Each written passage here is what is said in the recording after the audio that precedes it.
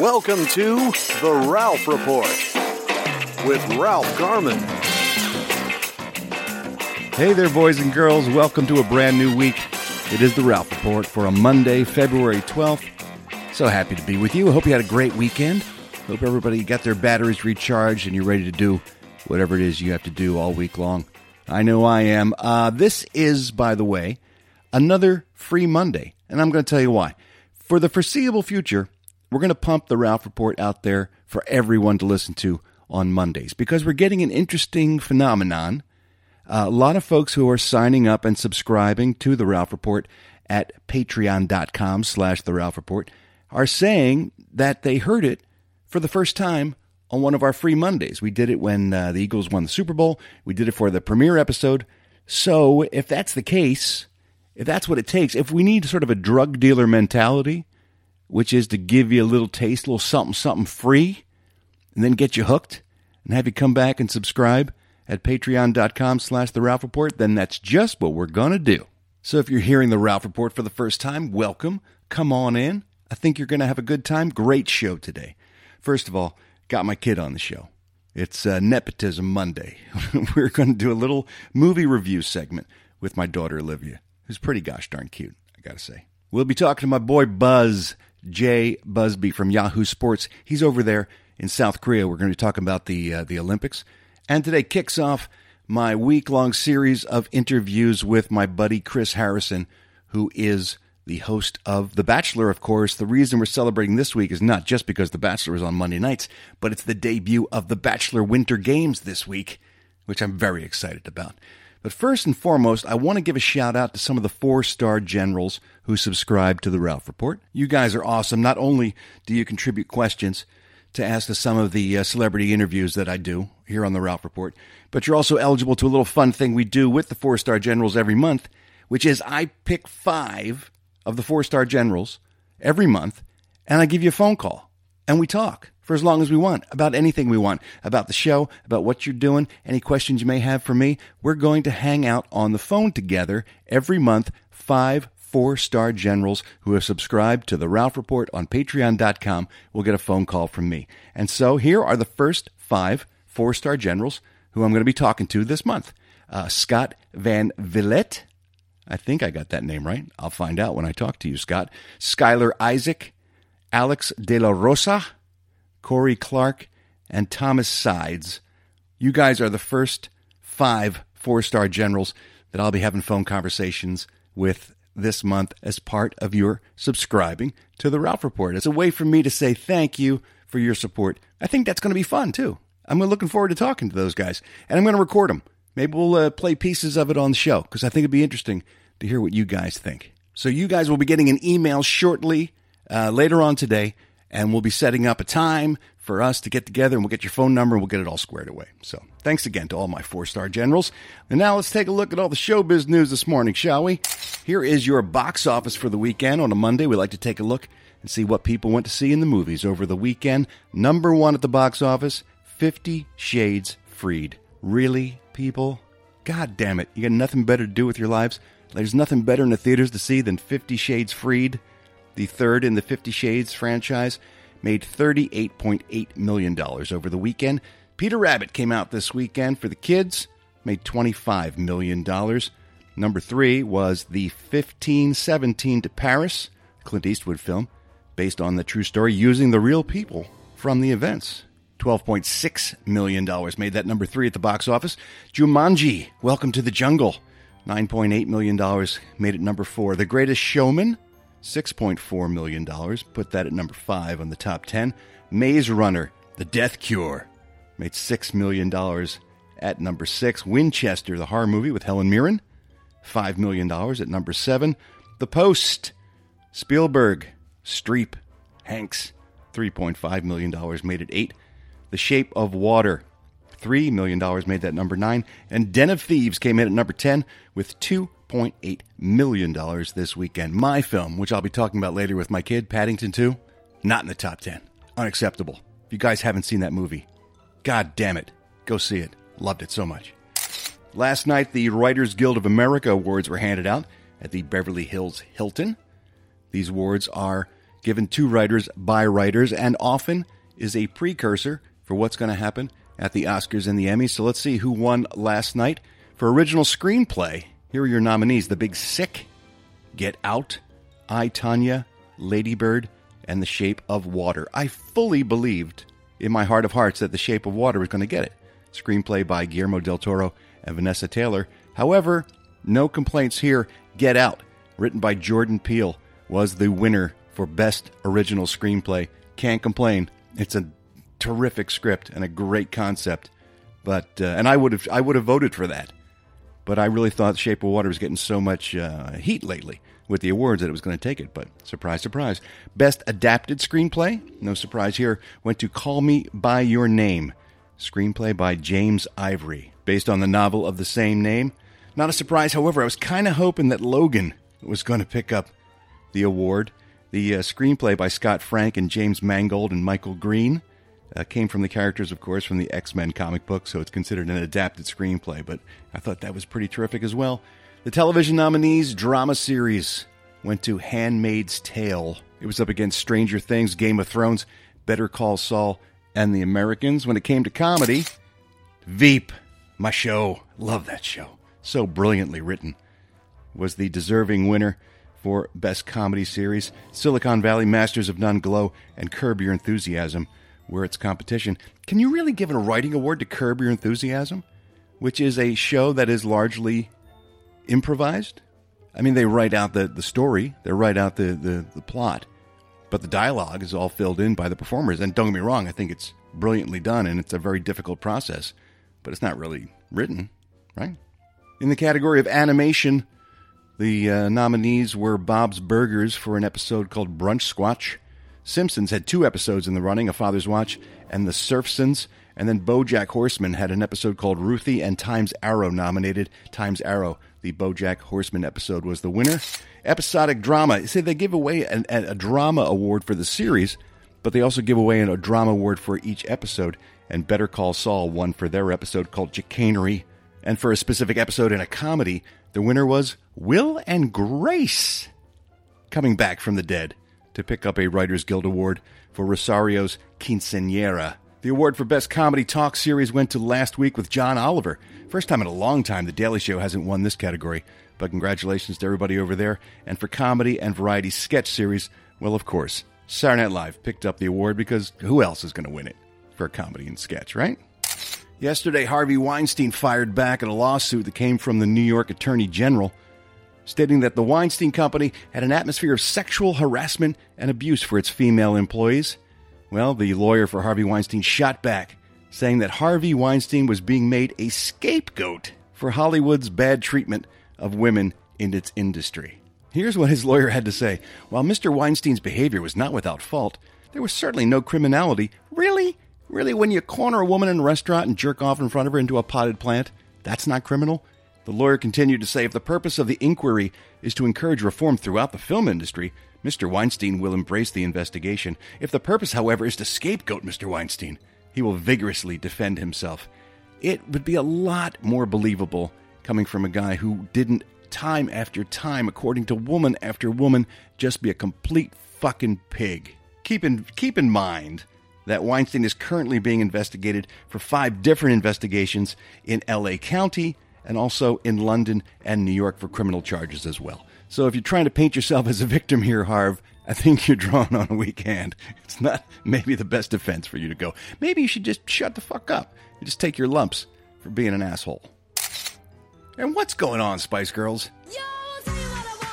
I'll tell you what I want. I want you to tour, like you said you were going to tour.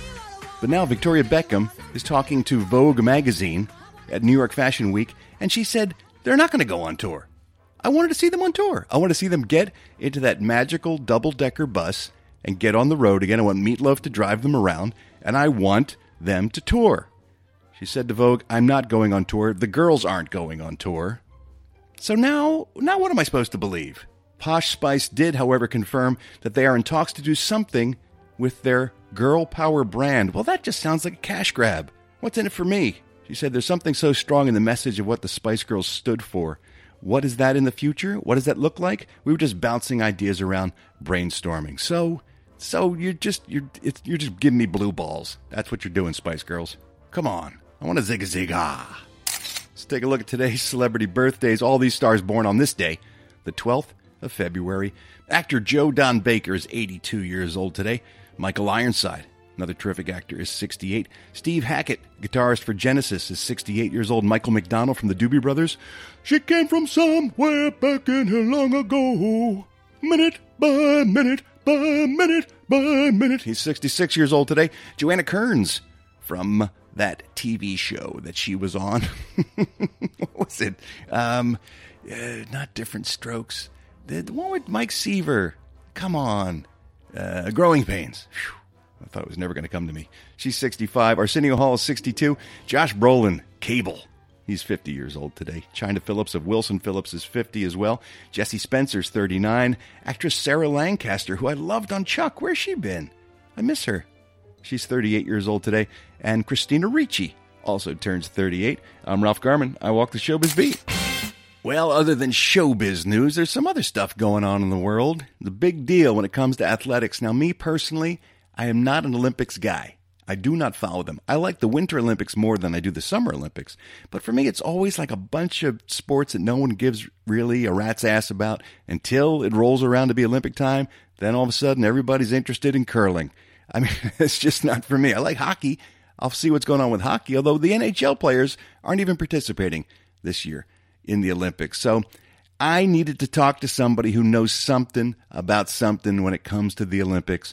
And when it comes to sports, the guy that I turn to is my buddy Jay Busby from Yahoo Sports. He is in South Korea covering these Olympics. So I thought it'd be great if we could reach out and talk to my buddy Buzz, find what's going on in South Korea. What's the buzz? What's the buzz? Tell me what's happening. What's the buzz? Tell me what's happening. Buzz, how are things there in Pyeongchang? Am I saying that correctly?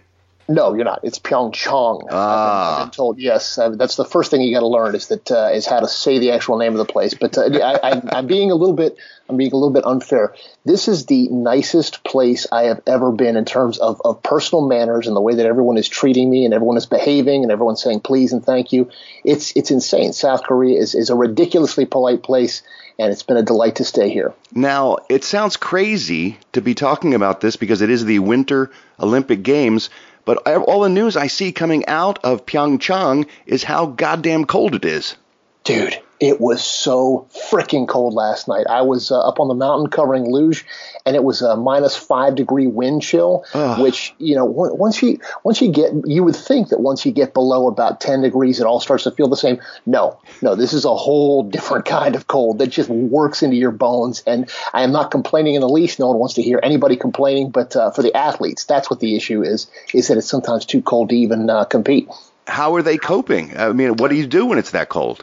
Well, you drink. It's not the athletes, but everybody else. I have a story on Yahoo Sports today about the luge, which is, as you know, it's the one where you sit in a little sled and you roll down that track and you're hauling ass for about 90 miles an hour. And these families come and follow their kids, their sons and their daughters, and they literally follow them. They're like Little League parents, except they go all over the world. Right. And I was talking to these folks, and I said, how do you handle this cold? And they said, we drink luge hooch, which is some combination of Jameson's and Bailey's, and they just pound this stuff, man. It's hysterical. So yeah, other than just medicating yourself, there's not much you can do. Now, what are the big stories for the American teams while we're there? I know Lindsey Vonn is always a crowd favorite because, first of all, she's smoking hot, but also she's sort of the champion of female skiing there. I know she has a large presence there. Am I correct? Yeah. Exactly. She's kind of the reigning ski champion, the elder stateswoman, as it were. Michaela Schifrin, perhaps the heir apparent, and she could be here for another 3 to 4 Olympic Games. She's the up and comer. You're going to keep an eye on her as well. Shaun White, the snowboarder. Those are probably your 3 big names that you're going to want to keep an eye on. Beyond that, it really starts to be a story of individual people that you have not heard of before, and you might not hear of again 2 weeks from now. But you see the little story on them on ESPN or on NBC, where you read about how they were raised in a one-room shack in Minnesota, and they worked up to be Olympians, and it's a great story for a short period of time. Speaking of family, I know Lindsay lost her grandfather recently, and she said she is dedicating this Olympics to her, so she's got to be having a hard time because I know they were very close. Right. Yeah, she is. She is an interesting case study because she's one of the few, if not the only Winter Olympian who has reached that level of fame of, say, a Tiger Woods, who she dated briefly, a Tom Brady, someone like that who you see them in society pages. Good God, how old am I, man? You see them. God, what an old-ass reference that was. You see them on TMZ and things like that. That's right. A little more contemporary. A little bit, yeah. And I can't believe I just said that. Sometimes we get telegrams about them. Exactly. One of these days, the Pony Express is going to bring us news of Lindsey Vonn. But you see them; they exceed the level of their sport, and so she has a demeanor about her, kind of a distance and an awareness of who she is as a celebrity that most of these kids don't have. I've been talking to a bunch of them, and it's really kind of fun. They're not that far out of high school, a lot of these kids, and they don't have that kind of built-in shell that pro athletes have in America. While we're talking about family, like we were with Lindsay's grandfather, I'm getting a lot of stories about Kim Jong-un's sister sort of stealing focus at this Winter Olympics. Everyone's saying how charming she is, and she's sort of winning people over who have a distrust and a fear of the North. This is a weird story, man. She landed for the opening ceremony a few days ago, and South Korean media went insane for her. I mean, she's she's an attractive woman.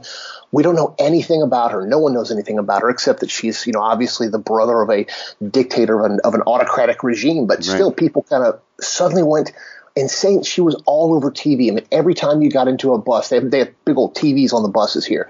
There were pictures of her. Social media was just consumed with her, and so there are a lot of people who are sort of swooning over her, and then a few other people who are backlashing, say, "Hey, let's not forget who this lady represents here. Let's not forget the regime that she's coming to represent and get kind of taken in by her beauty." So it's a fascinating situation because no one has any real connection or understanding of how North Korea works behind lines here. Do you feel any political tension in the air at all, Buzz, while you're there between the North and the South? No, quite the opposite, actually. You feel – I was at a speed skating event a couple of nights ago, and there were these North Korean cheerleaders. It's a contingent specifically sent from North Korea, and they showed up – and this is an interesting contrast. They showed up, and they're wearing these red warm-up suits, and they march in unison. They don't quite march. Their legs aren't moving, but they're walking in unison. They stand there. They wave in unison, and then they left, and I happened to be outside in the little concourse when they left, and they're all walking out silently. They're waving to people. All you can hear is the whisk of they're smiling and they're waving, but they're very much being led by these handlers. And of course, all around them, the South Koreans and all the other contingent, all the other countries, and Americans are sitting there drinking concessions, and things like that. But this group of North Korean women is just being led in and out. It's a very surreal scene. So it's not quite a tension, but no one quite knows what to do with them yet. Yeah. I mean, culturally, they must, I guess, fear maybe defection or something like that, perhaps. Well, yeah. That's a great point because they have handlers all over them, so they cannot. If one of these young women decided to go and take a hard turn into the bathroom, I'm honestly not sure how that works. You've probably heard about when Cubans do that. Touring baseball teams, they'll go and they'll run across the baseball field and they'll defect to the United States. I don't know if it works legally the same way it does here, but I do know that if they tried that, there would be some pretty harsh consequences, probably for them, and not only for them, but their families back home.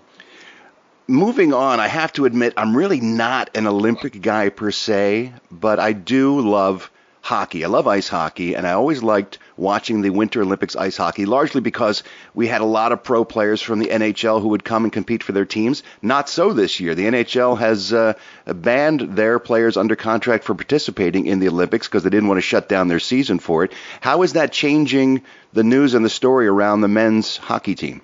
Yeah, it's taken all the life out of the story, and I don't mean this as any insult to the young players that are playing, but it really has taken. I mean, you're right. Coming into the past few Olympics, you're thinking, all right, you've got all of these NHL players playing together. It's like the dream team in basketball, and there's no juice, no buzz behind the men's team this year. And again, no disrespect to the young guys that are playing, but you would much rather have a team of NHL players. That'd be a lot easier sell for NBC than a bunch of guys that you don't know. So it's taken all the buzz away from that, and I think that NBC is going to take a little bit of a hit ratings wise, just because they're not going to have those familiar names. Although we have to remember the famous Miracle team from 1980, they were a bunch of kids. They weren't pros, and that was a great story. Yeah, that actually turned out okay, didn't it? That's what the Olympics are all about, is selling these stories, these moments of absolute triumph coming out of nowhere, and these stories of heartbreak. I mean, this one's so intense. You will not find a more intense sporting event. I don't care whether you're talking about the final 2 minutes of the Super Bowl. You will not find a more intense moment in sports than those last few minutes of skating's long program, where the skaters are skating for the gold. They got to be out there for 4 minutes, and if they twitch, they lose the gold medal. I mean, that is some intense stuff. And so that's why I think people plug into it, is because and of course we all become instant skating judges. We're like, I saw completely what she did wrong there. I mean, that's ridiculous. You just can't do that. But it's an intensity that is really unmatched at a level anywhere other than sports. And you see why Olympians flame or burn so bright and then flame out so quickly. Yeah. You were talking about the luge competition that you were at. We did okay in that, right? Didn't the American win the single? Yes, he did. As a matter of fact, it was the first ever singles luge, and it was an interesting thing, because the way that the luge works is you slide down. You have 4 different slides, and you total up the total number of your total time of your slides, and so you end up with something in the 3.5, 3:45 range, because it only takes about 45 seconds or so to go down this slide. And this is a case where, of the exact opposite, the guy from Germany, who I regret to say I cannot remember his name right now, but he was leading going into the final run, the 4th run. And this guy, all he had to do was complete his run well enough, and he was going to win a medal. And he comes down the run, and he makes this little twitch. His toe just bounces off the ice just the tiniest bit, and he lost. He ended up in 5th place. And so he just and the way that it was set up is, there was everybody celebrating there, and he literally slid right by them. And this is terrible to say, but it was like sad Charlie Brown music. He just goes sliding right by them, all sad as they're all celebrating. He's got his head down. I mean, it was a little bit heartbreaking. Exactly. Get the trumpet out. That's what sad trombone is in German, but it would have played. All right. For those of us who are novices to Olympics, maybe we're not as plugged in as you. Give us some advice of what to check out as things move forward. What events should we be looking at? What things should we try to make sure we catch on NBC as we watch? Speed skating relay. Speed skating in general is awesome, because they're just hauling ass around this tiny rink. It's a hockey rink, and they're going in this tiny formation. They've got these glowing, gleaming blades, and it's fascinating watching these guys and women with just the tiniest margin for error. And more often than not, you're going to see somebody crash, and it's like NASCAR, where you don't necessarily watch for the crashes, but it does happen. But speed skating relay takes it to another level, because each team has 4 people on the ice. So you got 16 people on the ice at high speeds here, and it's ridiculous, man. It's just watching that chaos. It's like watching a bunch of hyperactive kids turn loose on a ball and all trying to run in the same direction. It is, and these are all some of the most highly tuned athletes in the world. So that would be my prediction, or my recommendation for what to check out. All right, I am sold. Jay Busby from Yahoo Sports, thank you so much for taking time out, sir. Stay warm. Get yourself some of that luge hooch so you don't freeze up. And we'll try to check in again later this week, perhaps. I look forward to it, brother. Thanks, Buzz. Take care. A funny thing happened to me when I became a dad. It kind of happened when I got married, but more so when I became a dad. You change your movie-going habits. I used to go, when I was a single man, see everything all the time. I'd go see 3 or 4 movies a week. When I got married, it got cut down considerably, maybe 1 or 2 a week, maybe once a week, grown-up films.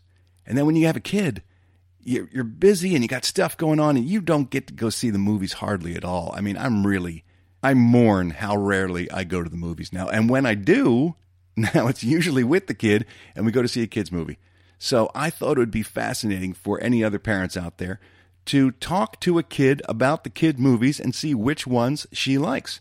So we're going to start a regular segment here on the Ralph Report with my daughter, Olivia. She's going to be our resident kids movie critic, and the segment is called Livy at the Movies. Welcome, everyone, to Livy at the Movies, the movie review show for kids and parents with your star, Olivia Garman. Hello. Olivia, what movie are we going to be taking a look at today? Paddington 2. Yes, the sequel to the popular film Paddington, based, of course, on the classic children's books out of the UK. And why don't you tell us a little bit about Paddington 2, Olivia? Paddington's very funny, and Paddington's the main character, and he lives with a family in London. That's right. Paddington has been sent from the jungles of Peru, where he lived with his aunt and his uncle, to go to London, and he meets the Brown family, and they become his family there. What was your favorite part of this film? My favorite part was when Paddington was washing windows to get money, and he has a rope to climb, and he gets tangled. Then he falls to the ground, and water falls on his head. Yeah, he's trying to get money so he can buy a birthday present for his beloved Aunt Lucy, who's still back home in Peru. And he wants to buy her a very special gift. And what's that gift, Libby? It's a pop-up book of London. Yeah. And in a series of misunderstandings, Paddington gets in trouble with the law and actually goes to prison. Were you scared at all when Paddington was in jail? No, I was just sad. Yeah, I was sad for him, too, because he was all by himself, right? Yeah. Who was your favorite character in the film? Paddington. Yeah, he's pretty good. He's a pretty good bear. For the parents who are listening, this movie is an all-star team of British actors who just crush it. Hugh Grant as the villain of the piece hasn't been this entertaining in a long, long time. Sally Hawkins and Hugh Bonneville play the Browns, who have taken in Paddington and are raising them as his own. Brendan Gleeson almost steals the film as the cook in the prison where Paddington is sent. It's so much fun. It's really entertaining, and it's charming as heck. And it's funny. And it is very funny. You're absolutely right. I was laughing loud, wasn't I, Livy? Yes, you were. So, you know, Olivia, most film reviewers, they give a film a rating, and it's usually a number of things. It can be stars, it can be thumbs up. What are you going to use for your rating system? Hearts. Because that's your favorite shape? Yes. Okay. So if you had to give a number of hearts to Paddington 2, 1 being lowest and 5 being highest, how many hearts would Paddington 2 get? 4.5. 4.5 hearts. Wow, you really like this film. Yes, I do. Did you like it more than the first Paddington? Yes. Why is that? Because it's funnier and there's no guns. Yeah. You don't like guns in movies, do you? I don't. No, you don't. What did you think about the movie? What did I think about the movie? I loved it. I thought that the actors were so entertaining, and I thought the story was so great, and even the way they shot the film. When Paddington is looking through that big pop-up book, his imagination takes him inside the pages of it. Yeah. I thought it was really cool how they did that. It's one of my favorite movies of the year. I really, really, really loved it. Did you love it too? Yes. Okay. So what movie are we going to see next time, Liv? Peter Rabbit. Peter Rabbit. We're going to go see that film, and then we'll talk about it in the very next episode of Livy at the Movies. Thanks so much for spending some time with me, kiddo.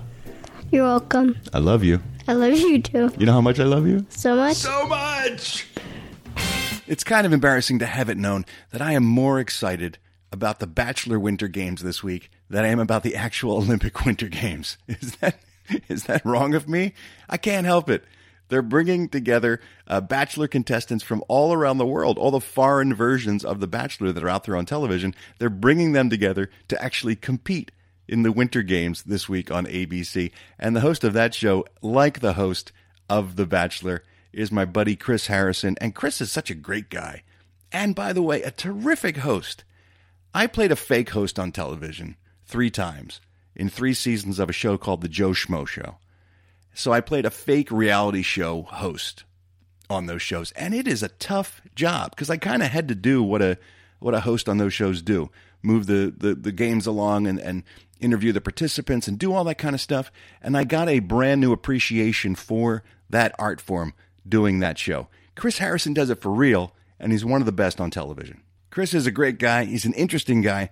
I'll be talking to him all week long. And today's highlight of that interview, we talk about how he got from his home in Dallas, Texas, to Los Angeles, and to being one of the biggest hosts on television. I excuse him for being a Dallas Cowboy fan in this interview, and I think you're going to find it interesting. Here is today's highlight of my conversation with the host of The Bachelor, Chris Harrison. Well, boys and girls, you know about my fascination, some would say obsession, with a television program called The Bachelor. And so you can imagine my great pleasure it is to be sitting here with the king of the Bachelor Nation, the emperor of heartbreak, the man, the myth, the legend, Chris Harrison. Chris, thanks for being here. In my dining room, no less. In your dining room.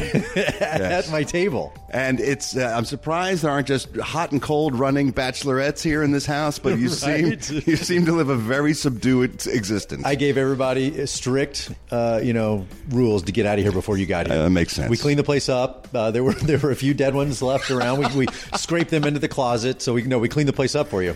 Well, thank you. And you notice there's no water beds, no. I thought it'd be much more Hefner-esque, but no, it's really sort of like velvet walls and mirrors on the ceiling, like really gross. Yes, exactly. Like grotto-esque. Right. Before we get to all things Bachelor, and we will touch on that, let's go back in your history a little bit for folks who aren't familiar with your start. Texas boy, right? Right, Dallas, Texas, born and raised. It's the only thing I have a problem with. I know you're a Philly guy. Yeah. You know what? Out of all the times you and I have talked, we've never gotten Never really. Well, because I like you and I don't want to go down that road. You go there. You go down that rabbit hole, it's over. Yeah. We'll never talk again. It would get ugly. Yeah. So what was the plan as little Chris Harrison growing up in Dallas? What was the dream? Where did you want to go? It's funny because no one in my family and in my life is in this business, is in any kind of entertainment business. And I the closest I got to TV is I had one in my house that I actually had to go up and change the channel with the pliers. Yep. That was it. I never thought, oh, that's a job. People do that. I never really aspired to it. I played soccer. I played everything. I was an athlete growing up. Football, it's a birthright in Texas. You got to play football. But I was really a soccer player. Loved soccer. That was my life, my passion, my dream, and that's all I really cared about. And was it very popular back then? I can't. What's funny? Dallas is actually a hotbed of youth soccer. Really? We have one of the biggest youth soccer tournaments, the Dallas Cup, in the world, actually. And so, oddly enough, there is this weird cult following. It's never really looked upon, by the coaches in school as favorable. And right. It was back in the '80s when they were calling, still calling you a communist for playing soccer. I'm like, really? Like, think about that. You commie playing that commie sport. Like, really? But I just love soccer, and I knew that's what I wanted to do in college, and that's what got me to college. Oh, scholarship? So played soccer. I went to this small school, Oklahoma City University. That's not a real school. That doesn't sound real at all. Not. The other claim to fame. It was funny. It's a big liberal arts school, and I took recruiting trips around to other schools, and then I took this last one to OCU, and I was like you. The coach came up to me at a tournament and said, "Hey, come up and visit." And I'm like, "Where?" Oklahoma City University. I said, "Oh, OU." He's like, "No, OCU." And I said, "OSU?" No, not Oklahoma State. And so, long story short, I went up there and I actually fell in love with the school. It was, this private little Methodist school and about 2,500, 3,000 liberal arts. And what really got my attention is it was 24-1 girls to guys. That ain't bad. Those odds. Huge dance program and a huge pageant school. Wow. Which is foreshadowing if you know what I do now. Yeah, right. But if you win a Miss Teen anything, Miss Teen, Nebraska, Texas, whatever, you win that pageant, you get scholarship money. You get a scholarship. One of the schools is OCU. So when you go to school there, you meet people and you're like, "Hi, I'm Chris," and they're like, "Hi, I'm Stephanie. I'm Miss Kansas." And I'm like, it took me weeks to understand what was happening. All these girls were pageant winners. That's crazy. So half the girls are pageant winners, half are dancers. And then they started sports there about 4 years before I got there to try and get straight men to go to school there. I don't know why they got me, but yeah, no, they failed. But yeah, so one of the recruiting tools, my coach is like, by the way, 24-1 girls to guys. If you want to sign here now, you can. You're a horned Anybody up have teenager. a pen? Anybody have a pen? Yeah, exactly. So I actually fell in love with the place, and it ended up being a great move. And they have this, really incredible liberal arts theater program. Kristen Chenoweth went to school there, and I watched her go through her whole thing. And yeah, it was funny. I would go to college productions and watch Kristen Chenoweth. And you're like, it's like watching Michael Jordan play against, grade school kids. Yeah, like a schoolyard. One of these is not like the others. And obviously she went on to blow up. But it was a great move. And when I was at school, I found sportscasting. I started doing play-by-play for the basketball team.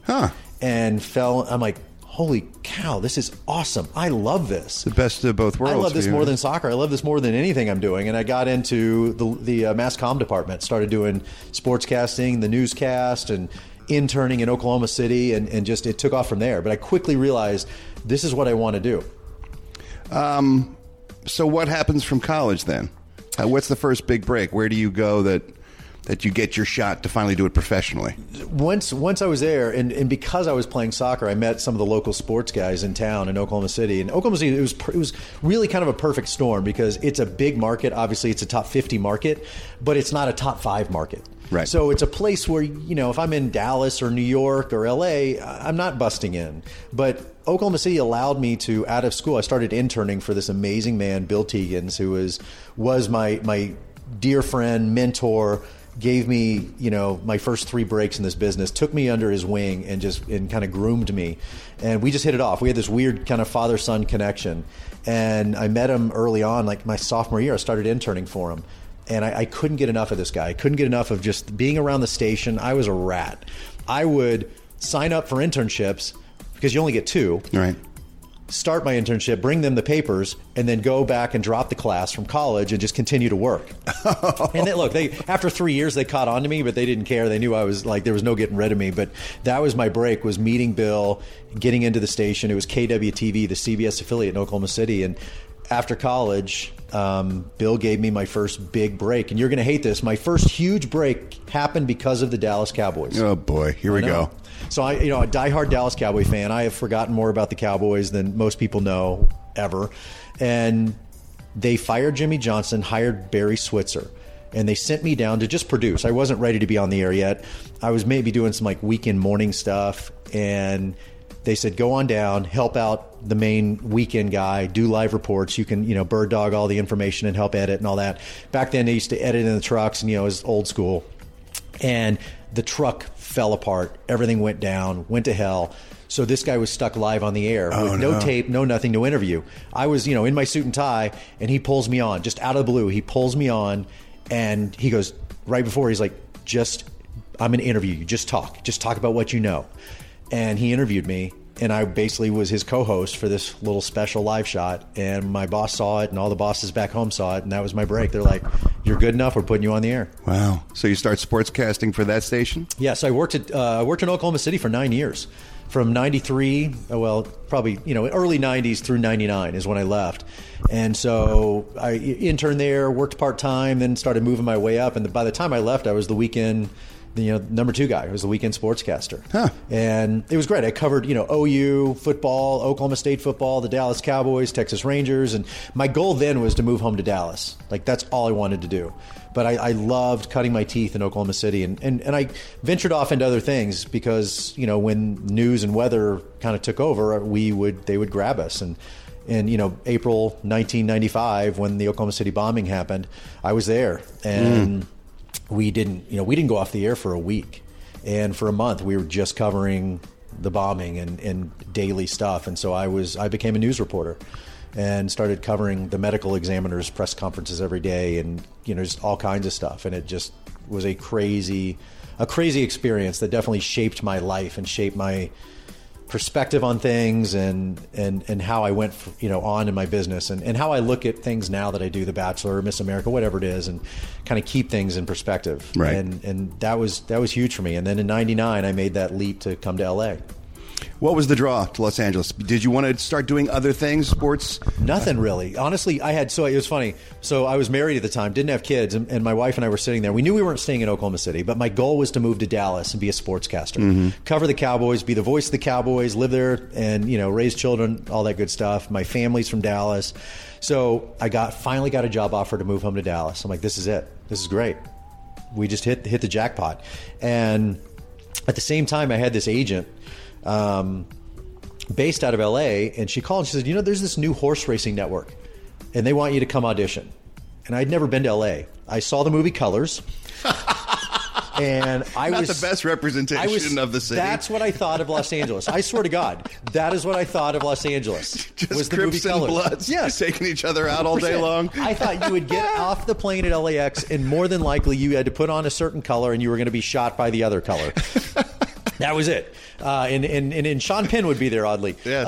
But that was kind of my thought of LA. I'm like, there's no way in hell this guy's moving to LA. Not going to that war zone. Right. And I came out for the audition, and it was really funny. So this is back, pre 9/11. So you could show up 5 minutes before a flight and just walk on. So I had time to kill, and I had a rental car, and so I drove to some beach. I now know it's Manhattan Beach because it's right behind LAX. Right. I said, well, I got some time to kill. I'm going to go find the ocean. I end up right there at that little paid parking lot at Manhattan Beach, and it's the sun's setting. And I'm like, holy cow, This isn't Colors. This is heaven. And people are pulling up in their Mercedes and BMWs, and they're ripping off their clothes and putting on their wetsuits and diving in the ocean to surf. And I called my wife on my flip phone, and I'm like, we're moving out here. And I got the job offer, and we thought, look, we don't have kids. She had been an Air Force brat. She spent a little time out here, but I thought, let's do it. It's not going to work. We'll Take a shot, right? We'll go spend 6 months out here. You can always move back. And I still didn't have aspirations to act or to host or to do other things. It was just to do this. And I thought, what the hell, let's go do it for 6 months. I can always be a sportscaster back home. Tomorrow we'll be talking more to Chris about his career, but also about the Bachelor Winter Games, which promised to be amazing. He was able to show me a little behind-the-scenes stuff while we were talking, and he says it's the best Bachelor ever. Now, I know he says that kind of stuff a lot, but I've seen some footage, and it's pretty amazing. Also, my wife and I will be breaking down tonight's episode of The Bachelor, and I will be talking to our UK correspondent, the very funny Mr. Steve Ashton. All that tomorrow. Come on back. If you're not a subscriber, sign up at patreon.com/The Ralph Report, and we'll talk again tomorrow. I love you. I mean it. Bye.